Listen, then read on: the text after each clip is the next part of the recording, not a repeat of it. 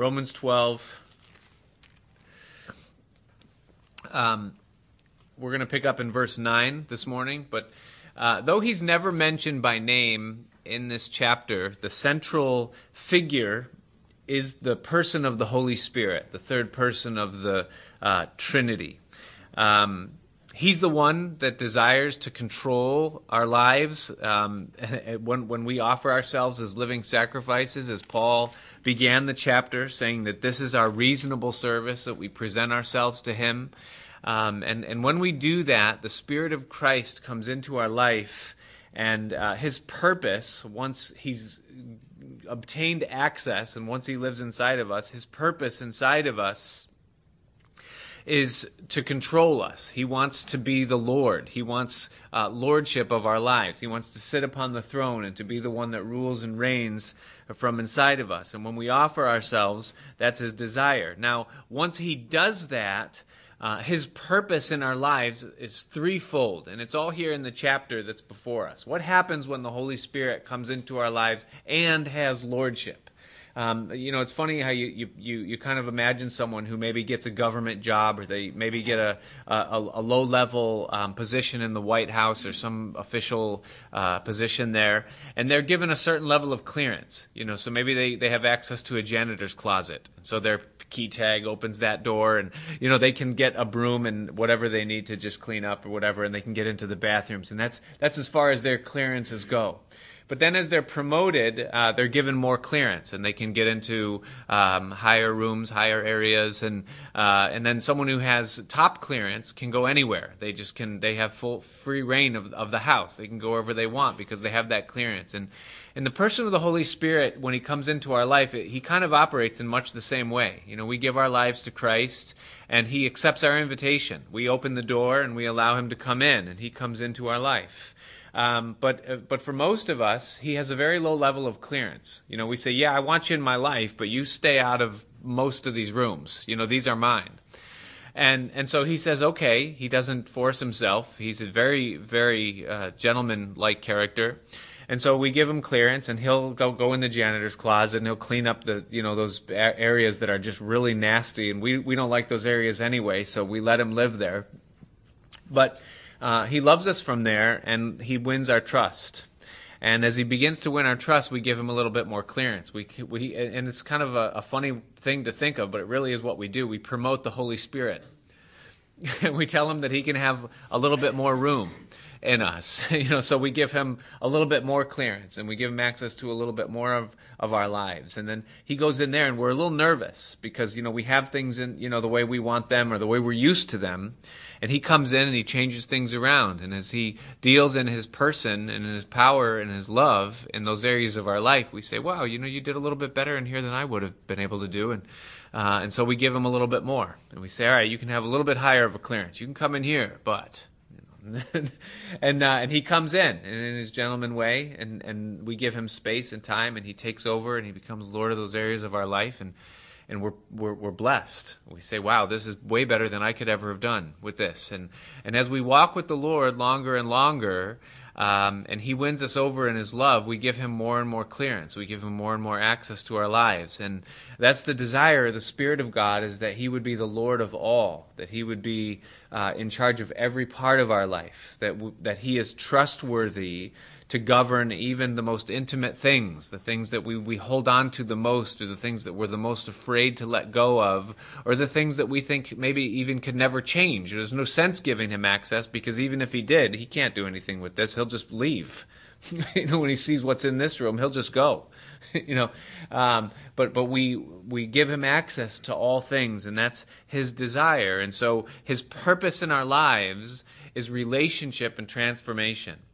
And the way Paul communicates that in the beginning of the chapter is he says through the renewing of the mind. And so as we let him in, he renews, he transforms, he renovates everything from the inside out. So it's this first purpose, is to change us, and he does that. The second thing that he does, the Spirit of God, when he comes into our life, is that he enables us by empowering the gifts that God has given to us. And we've looked at that over the past two times together, verses 3 through 8, the gifts that God gives, the gifts of His Spirit. And what we kind of discover as our gifts unfold is we realize that the gifts that God has given to us are kind of things that have already been there. They're things that have always been there. They're kind of knit into the way we were created and the way that we were designed. They come very naturally to us. But when the Spirit of God anoints those things, they take on a supernatural element. So whereas we might have been apt to serve, our whole life we've been kind of been wired that way. Once the Spirit of God comes in and He anoints it, now there's a power that's beyond ourselves to do those things in the supernatural and not just in the natural. And so He comes inside and He kind of anoints the thing that we were created for, and He gives us gifts, and then He shows up in those gifts. When the manifestation is there, the word of knowledge, the word of wisdom, faith, gifts of miracles, healings, depending on how He wants to use us at any given time.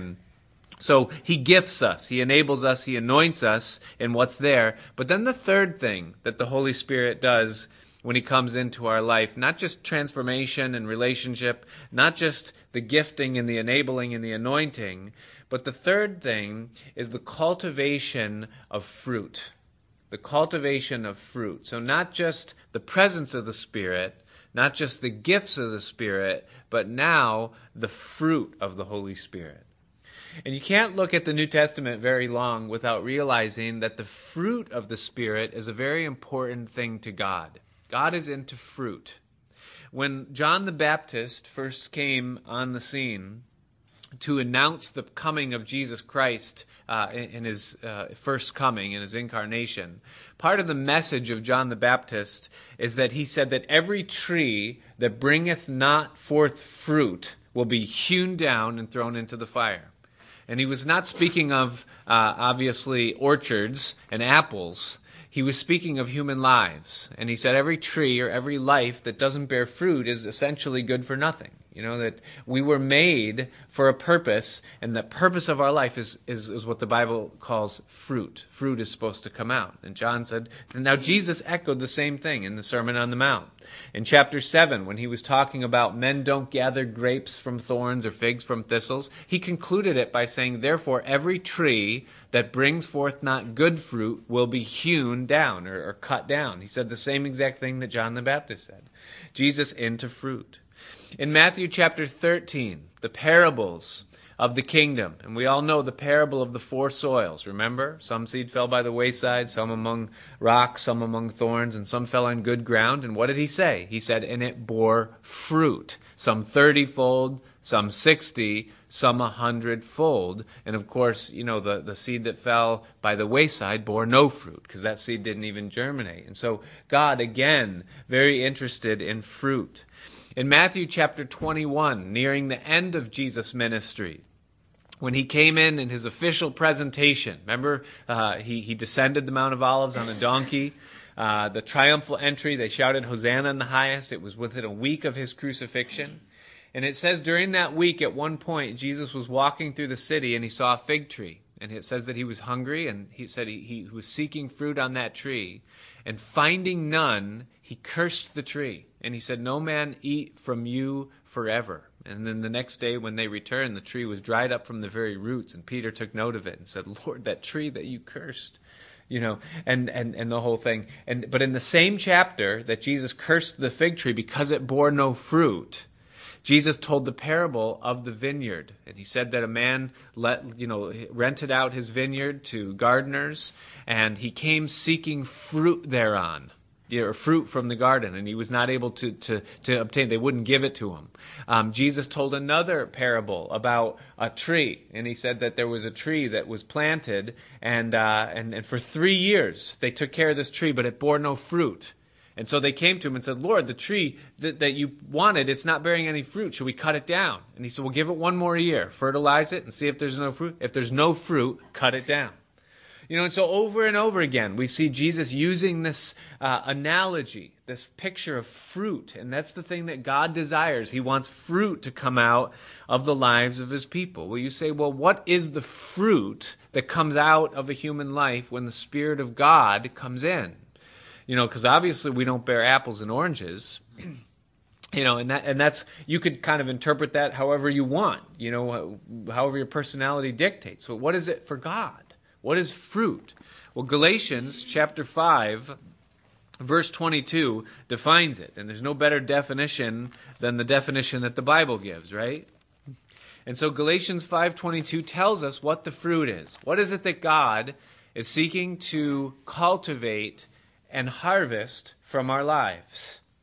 Galatians 5:22 says, "But the fruit of the Spirit," so this is the Spirit's presence in our lives now as he bears fruit, "is love." Now, he doesn't say the fruits of the Spirit, plural. He says the fruit of the Spirit. It's a singular thing. And so the fruit of the Spirit is, and it's primarily, so it's one thing that encapsulates all of these things. It's not just you have one or two or you check off, a list, but it's all of these things equally, but capitally, primarily, the fruit of the Spirit is love, agape love. Then joy, rejoicing, peace, a settledness, long-suffering, that is patience,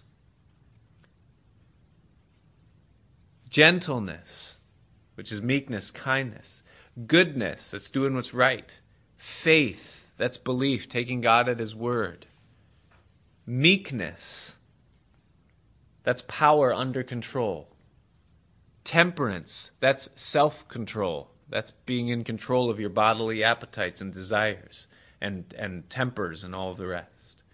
And against such, he says, there is no law. So that's the fruit of the Holy Spirit that God wants to see coming out of our life, that the Spirit cultivates. And the way that you would define it all in one is this, is that it's the formation of the character of Christ in us. That's the fruit of the Spirit. So when the Holy Spirit comes into our life, he renews our mind, brings us into a relationship with God. He anoints and gifts us according to his purpose.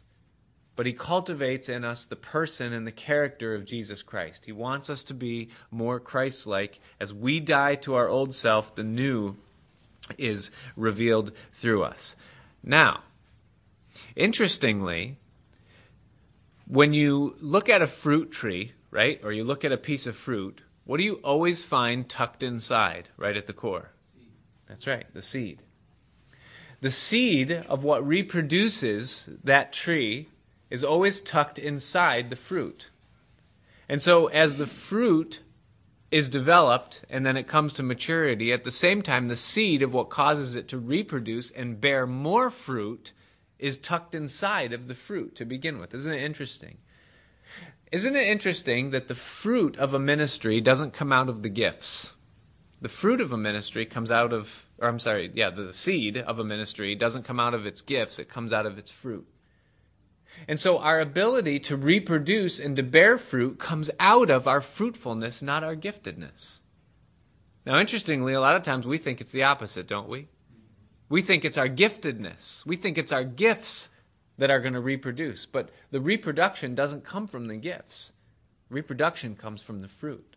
Reproduction comes when Christ is formed in us. That's when we become fruitful and able to reproduce. However, the gifts are important. The gifts of the Spirit that we looked at in 3 through 8, and the fruit of the Spirit, which is what we pick up with as we will continue in a moment in verse 9 through the end and onward, the two things work in tandem. Because the gifts that the Holy Spirit gives to us provide an avenue whereby the fruit of the Spirit can be given away to someone else. The gifts without fruit is impotent, because there's no seed in the gifts themselves. And the fruit without the gifts are defiled by the flesh. And so both things are necessary. We have to be empowered by him as we serve and give away, but we have to be filled with him so that what we're giving is pure and not just, a model or a demonstration or a show. We went to a wedding yesterday, and it was beautiful, as they always are. And it was loud, as they always are, and all the rest. But you see the table that's filled with gifts, and there's big white packages and big white bows, and everything's very ornate and perfectly decorated and all. And as you kind of think about it, you look there and you kind of can guess. You're like, well, that one's the punch bowl. That one's, that one's a crystal set. That one's a bunch of crystal goblets and flagons and all, and all these fancy, that one's a crock pot. You can just kind of see all the things that, they registered for and all this, and now they're being gifted and they're being given all these gifts, and all the rest. What would happen if we were invited, or you were invited over to the house of a newlywed couple, and they were just getting started and they were blessed and they were having you over as guests, and they wanted to share with you, a meal or something like that. You go to their house. And as you go to their house, you sit at their table and you see this fine crystal and you see this beautiful plates and this never-used silverware, and everything is just perfectly in its place. And you say, wow, this is gorgeous. And they look at you and say, yeah, these are my gifts. These are my gifts, man. We were given all of this stuff for our wedding. Aren't they amazing? And you're like, yeah, these are some beautiful gifts. I wish my gifts were this good. Mine are all run down and old and, broken and lost or whatever, Or I wish I could get a spouse and have these or something, And there's all the gifts. And you're like, this is phenomenal. And then you just sit there and you're just staring at the gifts. and then finally you go, well, are we going to have dinner? And they go, oh, right, dinner. Yeah, okay, hold on. And then they go around and they pick up all the plates and they pick up all the glasses and the silver and all that stuff, and they run into the kitchen, and those things disappear, and you're just sitting there and you're looking around and you're like, what in the world? And then a few minutes later, they come out of the kitchen and they have 2 handfuls of sloppy joes. Right? and they come in and they just right on the table, right in front of you, right where you're sitting, right there. And then they sit back down and they wipe their hands on their thing and, whatever, wipe their nose, and then it's just like goulash, sloppy joes, Yeah, go ahead, partake of my fruit. Partake of the fruit. My culinary expertise, You'd say, I ain't eating that. Because I ain't eating. Well, why not? Because it's defiled by your flesh. You've tainted it. It's got flavors in it that I don't want to smell. I don't want to eat. I don't want any part of that. You've ruined it because you touched it. You see how the gifts and the fruit work in tandem to serve, to reproduce, and to give away. You can't have the fruit without the gifts, and you can't have the gifts without the fruit. The two things work in tandem, but both of them come by the Holy Spirit for the purpose of serving and reproducing and giving. And so both things are absolutely necessary. In the Old Testament, the priest's garment that was, consecrated and designed by God. It was specifically designed and then worn by them. At the base of the border of the garment at the bottom, which the border of the garment speaks of the authority. That's why the woman touched the border of Jesus' garment, At the border of the garment, there was to be, all the way around the base of this robe, there was to be a bell and a pomegranate, alternating all the way around the perimeter of the robe. A bell and a pomegranate, a bell and a pomegranate. And it spoke of the combination of the gifts, the gift being represented by the bell, that which is auditory, heard, seen, beautiful, the gift, and then the fruit. And so the gift and the fruit and the two things were to be in tandem, and that was where the authority came from for the priest. Interestingly, when you read the New Testament book of 1 Corinthians, we read 1 Corinthians 12, 13, and 14, and all three of those chapters kind of revolve around this same theme. 1 Corinthians 12, we read part of it last week about the gifts, right? Word of knowledge, word of wisdom, healing, miracles, all those kind of things. Then 1 Corinthians 13, I think we all know what 1 Corinthians 13 is about, right? Love is patient, love is kind. It's the fruit chapter, right? The fruit of the Spirit is love. But then you get to 1 Corinthians 14, and it's about the gifts again. It's where it talks about the gift of prophecy, the gift of tongues, all these, how all that's supposed to happen in the church. It's amazing. You give the gifts, and then the fruit, and then the gifts, the bell, the pomegranate, the bell, and you see how it always works in in tandem. And so the gifts and the fruit work by the Spirit of God in order to reproduce, so that we can reproduce. But the fruit is so essential. To be gifted by God, but to not be Christ-like, to not have the character of Christ formed in us, is fruitless. You can't bear fruit. You can't reproduce. And you can't please God. It's a tree without fruit. Leaves, no fruit.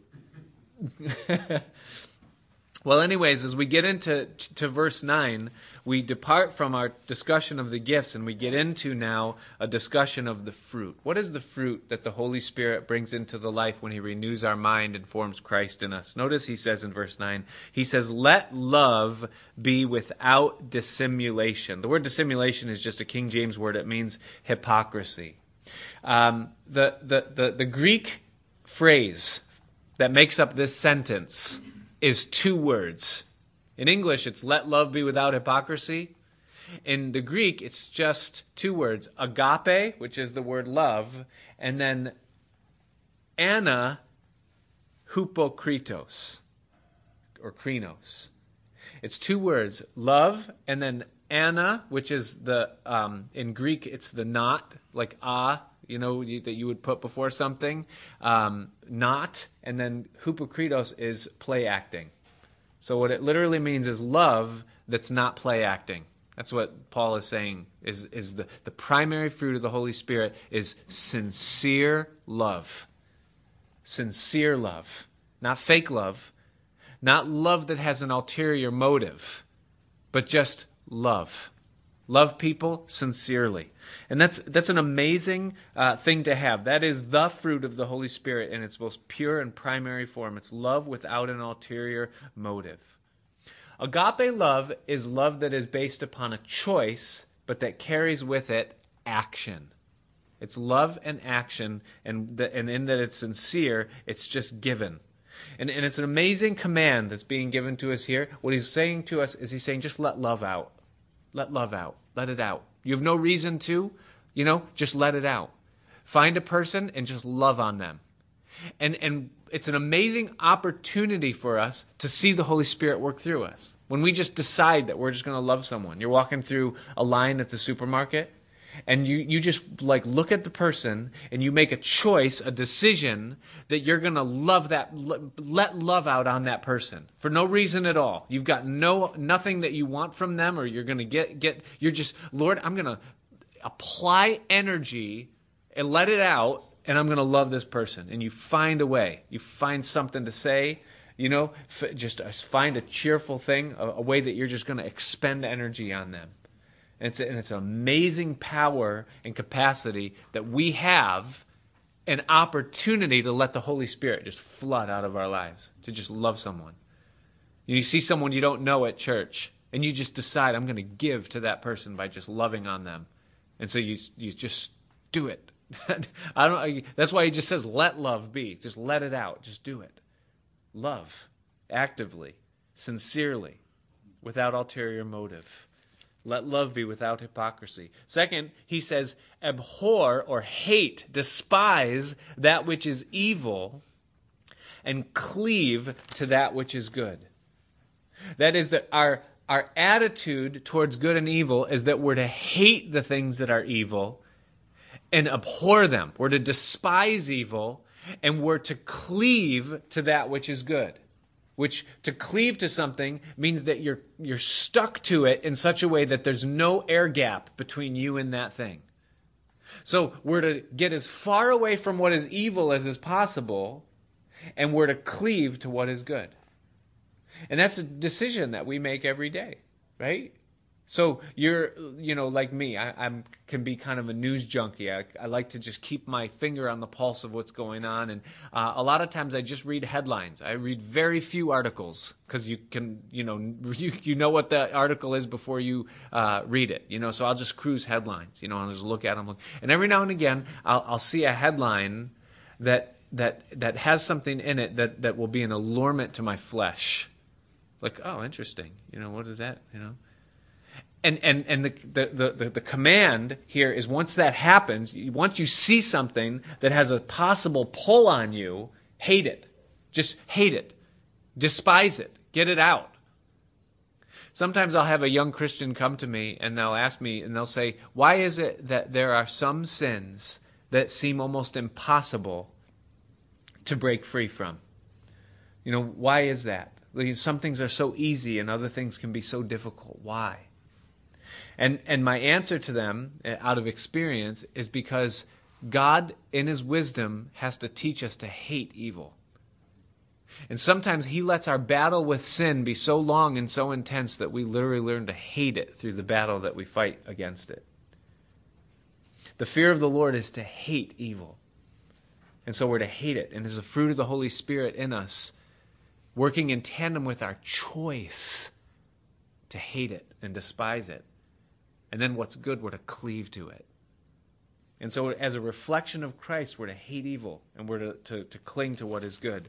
He says then, thirdly, in verse 10, he says, be kindly affectioned to one another with brotherly love, in honor, preferring one another. So when it comes to our being amongst other Christians, the fruit of the Holy Spirit. Now, this is easy in church. And I don't think it so much applies. But you could write in there concerning your spouse, concerning your siblings, concerning your kids, right? He says, be kindly affectioned towards one another. That means show kindness. It's interesting how the words in Galatians 5:22 keep showing up in here, right? Love, right? Kindness, humility and meekness. Those things are constant themes throughout this. He says that we're to be kindly affectioned, meaning that we're to show kindness. There's a gentleness in our attitude in the way that we speak to our wives, the way that we speak to our kids. Gentle, the way that we talk to them. And then in humility, he says, preferring one another in honor. It means thrusting other people upward and taking the low road ourselves. Not trying to upstage or outdo one another, but we're to thrust other people upwards and give them honor, preferring them in honor above ourselves. It's so countercultural, isn't it? It's so counter human nature. But it's what we're called to do. We're called to thrust others upward, preferring one another in honor. This is going to come up again before the passage is over. And I don't think there's any greater example of this than Jesus himself. I mean, you can't get more honorable than the Son of God, right? Like, there has never been a Jewish mother that can outdo that one. My son is a lawyer. He's a doctor. He's been to the moon, My son was up for Pope until they found out he was Jewish, and but my son is the Son of God. You can't you can't one up that. And yet he was unidentifiable in a crowd. He had to be betrayed with a kiss. Amongst his own followers, he disrobed himself and washed their feet. He said, if I, your Lord and Master, have done this, then ought you not to do the same thing to one another? Being in the form of God, it says, he thought it not robbery to be called equal with God, but he humbled himself, took on the form of a servant. And being found in fashion of a man, he humbled himself even further, and he endured the death of a cross. He just went down and down and down. And then it says, wherefore God exalted him. And the fruit of the Holy Spirit in us, Christ-like character, is to be lowly, lowly.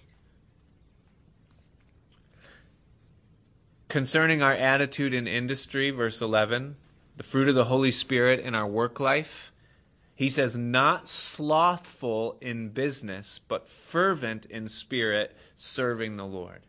So there's a negative, and the negative is that we're not to be lazy. God, it seems, has a problem with laziness in the Scripture. It's interesting as you go from Genesis to Revelation and you look at the people that God calls and the people that God uses, you will never find a time when God calls someone to a ministry or to a place of service and they're not working when he calls them. There's always work. Moses was a shepherd. right? Amos was plowing with oxen. I mean, always, every single time, there's a diligence. God is looking for diligence in service to him. And so we're not to be slothful in our business. And the things that we do, whether we work for someone else or whether we're working for ourselves, we're to have industrious mindset. We're to work hard.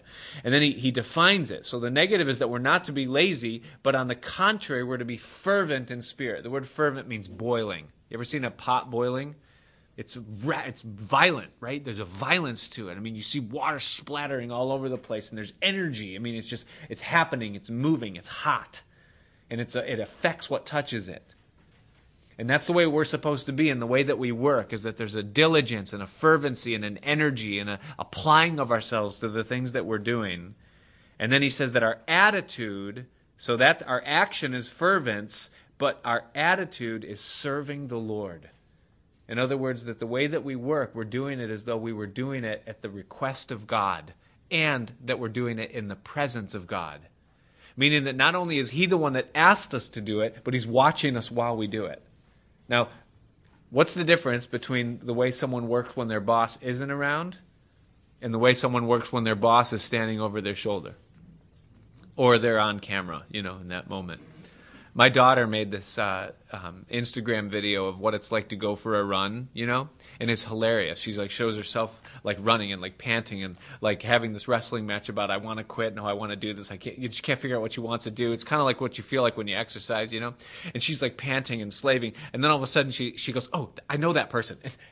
She starts running it makes it look all easy, and then as soon as they pass, she goes, "Hi, how are you?" And then she, "Oh, this so hard," and she gets back into it. And we're like that, right? The way we work sometimes, we work we status quo until the supervisor shows up, and then we're all into it. I remember this one day when I was a carpenter's apprentice. Way back at the beginning, I was cutting in the ceiling tiles, and my job was to do all the borders, and so you had to cut in all the border tiles, and they were the kind that sit down, that they recess into the ceiling grid, and so you have to not just set the tile in, but then you have to cut that little edge and give it a reveal so that it sits down inside. And I thought, I had all this morning of energy, and I thought, well, I'll just go all the way around the border, and I'll cut the tiles in, then I'll go around the second time, and I'll cut the little reveal, because it's a little bit slower and a little bit more involved, So I'm just racing through, and I'm just putting in border tiles like crazy, and and all of a sudden the boss comes in, and he's like, "Wow, you're really moving," and then he looked a little bit closer, and he goes, "You didn't cut them in." He goes, "This is all just eyewash." That's what he called it.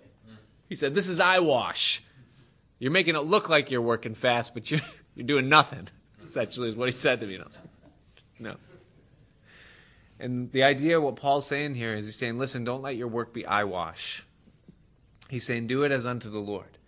Work as though Jesus himself had put you on earth for no other purpose than what you're doing today. It seems purposeless, but do it as unto him.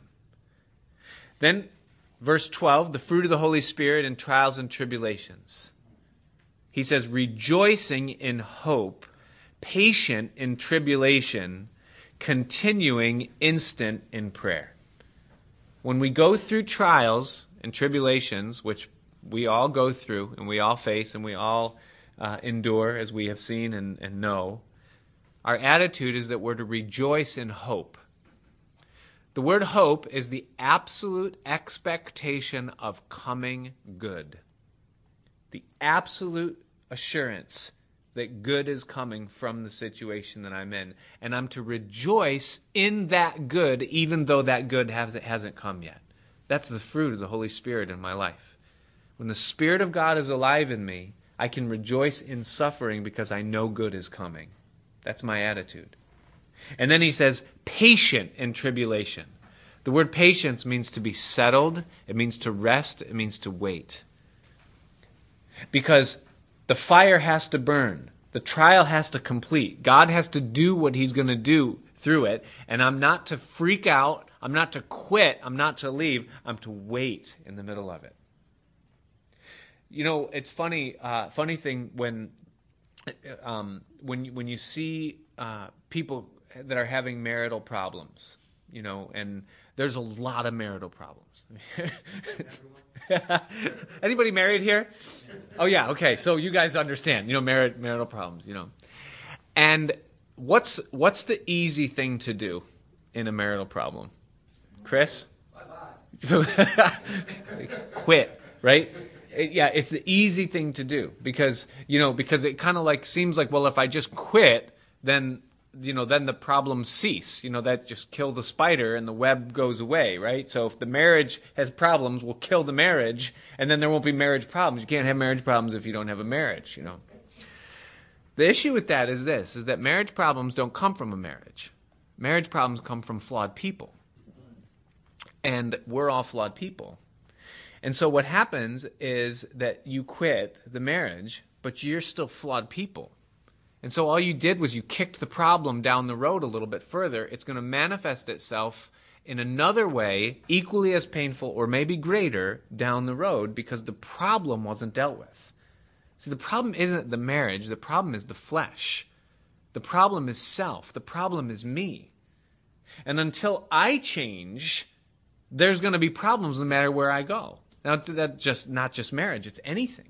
It's always easier to quit something when I find myself in trouble. But see, God brought the trial, whether it's in the marriage or anything else, because he wants to change me, not the situation or the circumstance. And so I'm to be patient in tribulation because I need to change. And so the things that are in me need to change. And when those things change, then the hope comes, the coming good. The trial doesn't last forever, but I'm the one that needs to change. And then he says, continuing instant in prayer. It's Philippians 4, 6, and 7. Famous verse, right? Be anxious for nothing, but in all things by prayer and supplication with thanksgiving. Make your requests known to God, and the peace of God that passes understanding will keep your hearts and minds through Christ Jesus, who gave himself for us. Right? And so we're to pray. So we wait patiently, and this is the fruit of the Holy Spirit as it concerns trials and temptations. Then in verse 13, the Holy Spirit's fruit in us concerning material generosity. He says, distributing to the necessity of the saints and given to hospitality. That is, that there's to be generosity and liberality in the way that we give of ourselves and give of our substance to others. That we're not to be selfish with our material things, but we're to be those that distribute and those that are hospitable. Do you know, I love the word hospitality in the Scripture. Because the word hospitality, there's nothing ornate about hospitality. Hospitality is simply sharing what's already yours. It's not entertaining. He doesn't say given to entertainment. Entertainment is ornate, right? When you entertain guests, that's when you put out your fine china and crystal and wear your nice clothes and clean your house before they come, and make sure everything is perfect, and all that kind of thing. That's entertainment. Hospitality is the unexpected guest. You weren't expecting them. You didn't prepare for it. You didn't do extra grocery shopping. You couldn't clean because you didn't know they were coming. And they just come. Now you open up and they're at home. And you just share what you have. And the reason I like that is because you can do that anytime. It's just, this is what I am, this is who I am, and what I have and what I am is yours. I'm all yours. It's just being generous. Generous people. That's the fruit of the Holy Spirit. I'm so glad God is hospitable. He's always open to us. This is the Holy Spirit. Verse 14, our attitude towards our enemies. He says, bless them which persecute you, bless and curse not. That's challenging, isn't it? It's challenging in the Northeast. Probably is everywhere in the world, but I know we're a very prideful people here in the Northeast. And when someone sticks to you, what's your attitude towards that person? Oh my goodness. Thank you, Phil. Thank you for your blunt honesty and the abundance of your heart. Phil, I think I just heard like a few guns like in here or something. No, but that's our natural tendency and reaction, isn't it? When somebody does us wrong, like we want to give it to them 10 times worse, and we don't let go. I forgive, but I don't forget, and the whole thing. But that's not the attitude of God. It's not the attitude of the Holy Spirit, and it's not the fruit of the Holy Spirit in our lives.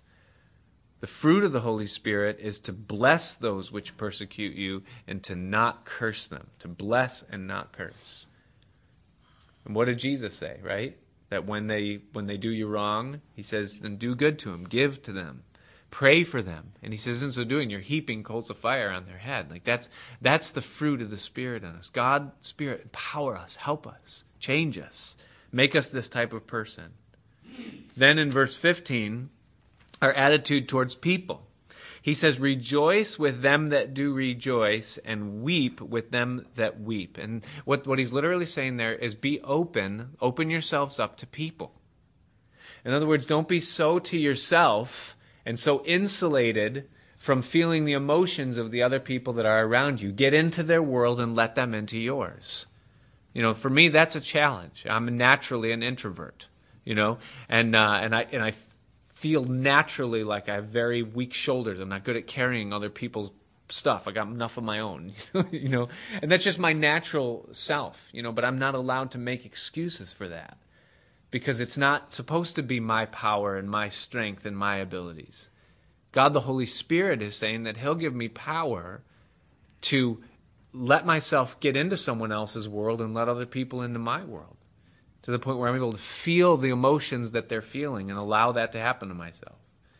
I remember, a week ago we had a death in the church of a young man, and just so much always going on in my life, just with family and ministry and you guys understand you've got lives too, and so, I didn't really know the family. The family used to come to church here, not so much anymore, some of the kids, and I didn't know the young man who passed away, and I came to the memorial service, and I found myself, I had to catch myself because I found myself purposefully hardening my heart. Like I just didn't want to enter into the emotion of it, And I think that the reason was because I could see my own boys, my own sons.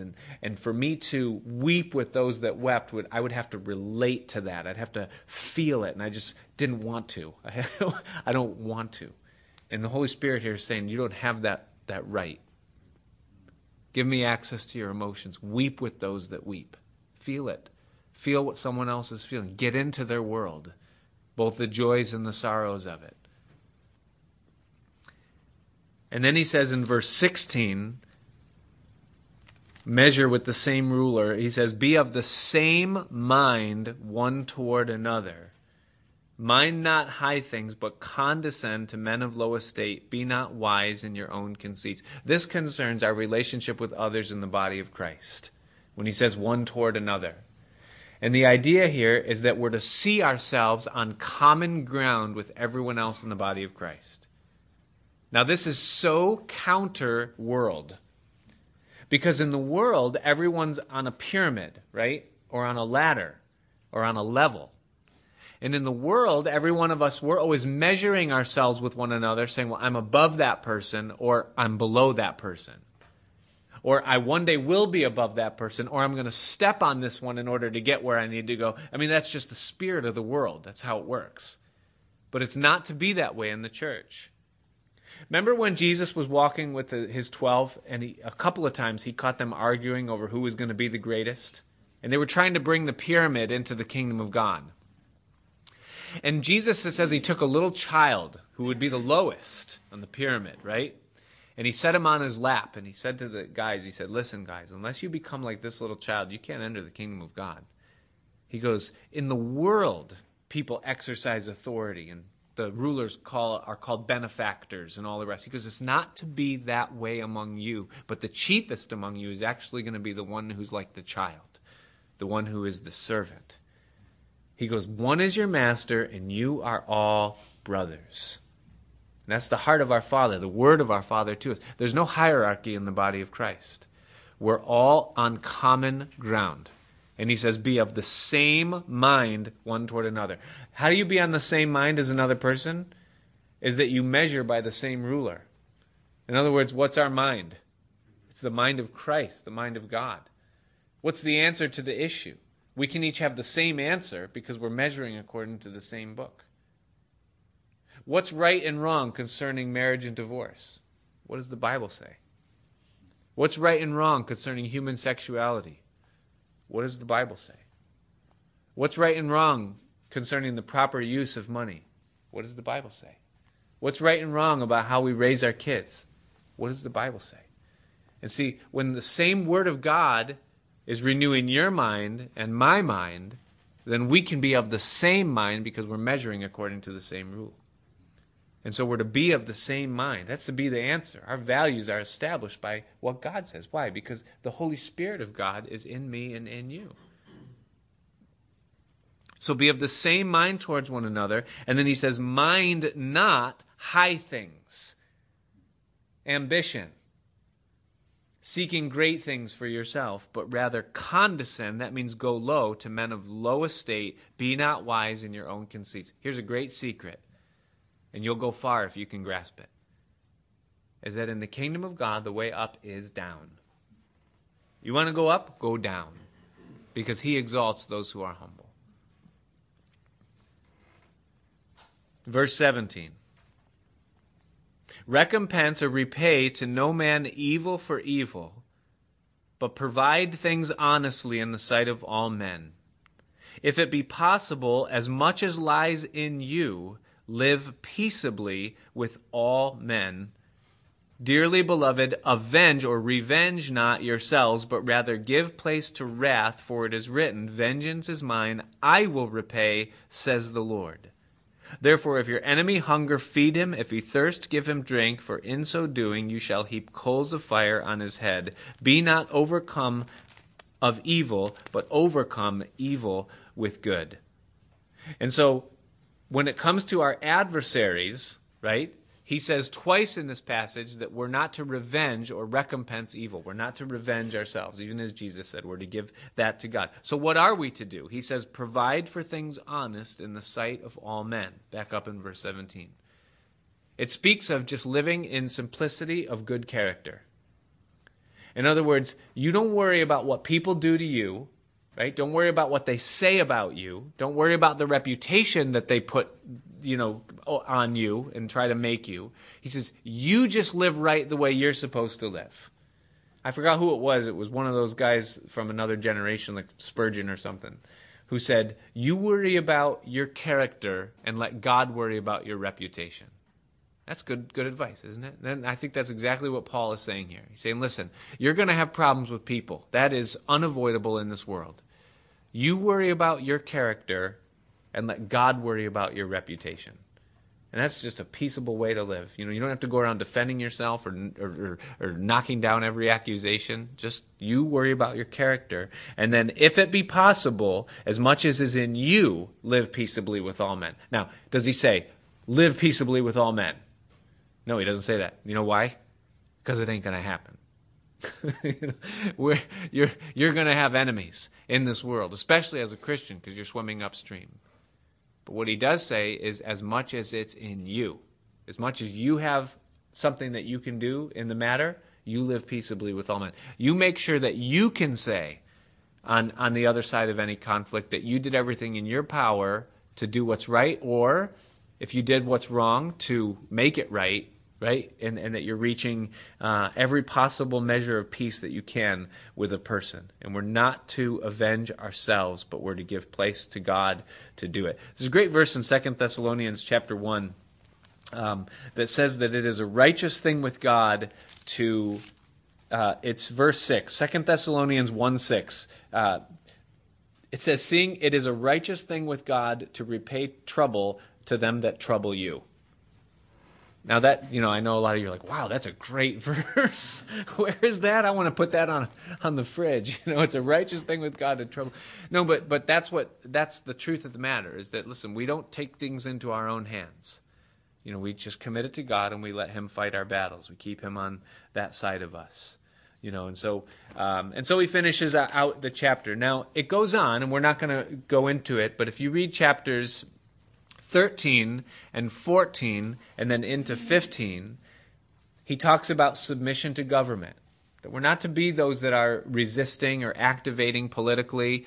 That doesn't mean we don't have a voice. It doesn't mean we don't stand up for truth.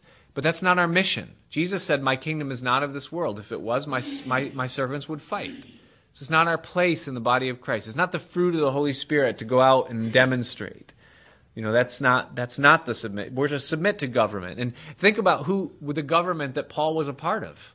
They were the most anti-Christian government that's ever been. It was Rome. They were killing Christians, burning them at the stakes, right? They crucified Jesus. But Paul said submit, and he submitted to Rome.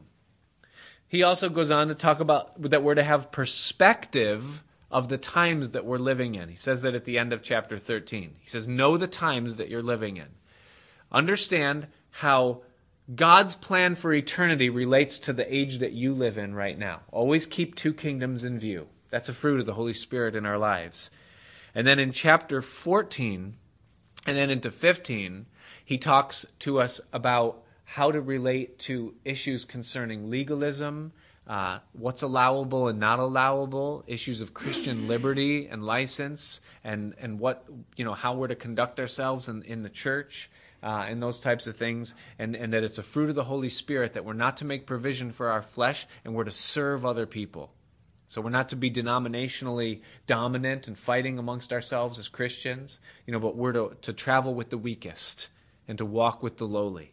And it's the fruit of the Holy Spirit within our life as he talks about kind of gray matters, things that the Bible isn't perfectly clear about. So this is the fruit of the Holy Spirit. The fruit that the Spirit brings forth in our life as we allow him inside. You know what you'll notice about all of these things that we read this morning, starting in 12:9 and then working its way all the way through the rest of the book of Romans, is that every one of these things work in tandem with our choice. Do you see that? That the fruit bearing of the Holy Spirit in us, we have a part to play in it. We have to choose whether we're going to let love out or let someone into our life or show kindness or give place. We choose all those things. And so our part in the matter is to yield to God, in a sense, give him clearance. Give him the keys. Okay, Lord, you can have this part. You can have this part of my life. I trust you with it. And we give him that place in the whole thing. So how is fruit cultivated? Because we all want to be fruitful, right? Jesus wants fruit. God's interested in fruit in our lives. How is fruit cultivated? It's John 15. What did Jesus say? He said, I'm the vine and you're the branches. He said, the branch can't bear fruit of itself except it abide in the vine. Neither can you bear fruit except you abide in me. And then in verse 7 of John 15, he just said, if you abide in me and my words abide in you, you will bear much fruit. And so as we walk with him, as we relate to him, as we fellowship with God, as we allow his word to be written continually in our heart and to abide there, and we make it the framework of the way that we live our lives, as we commune with him in prayer, the Holy Spirit is going to be cultivating his fruit within our life, and there'll be a greater depth and consecration of ourselves, and we're going to reproduce. And the gifts will work in tandem with the fruit, and our lives will be blessed, people will be touched, and it'll be natural.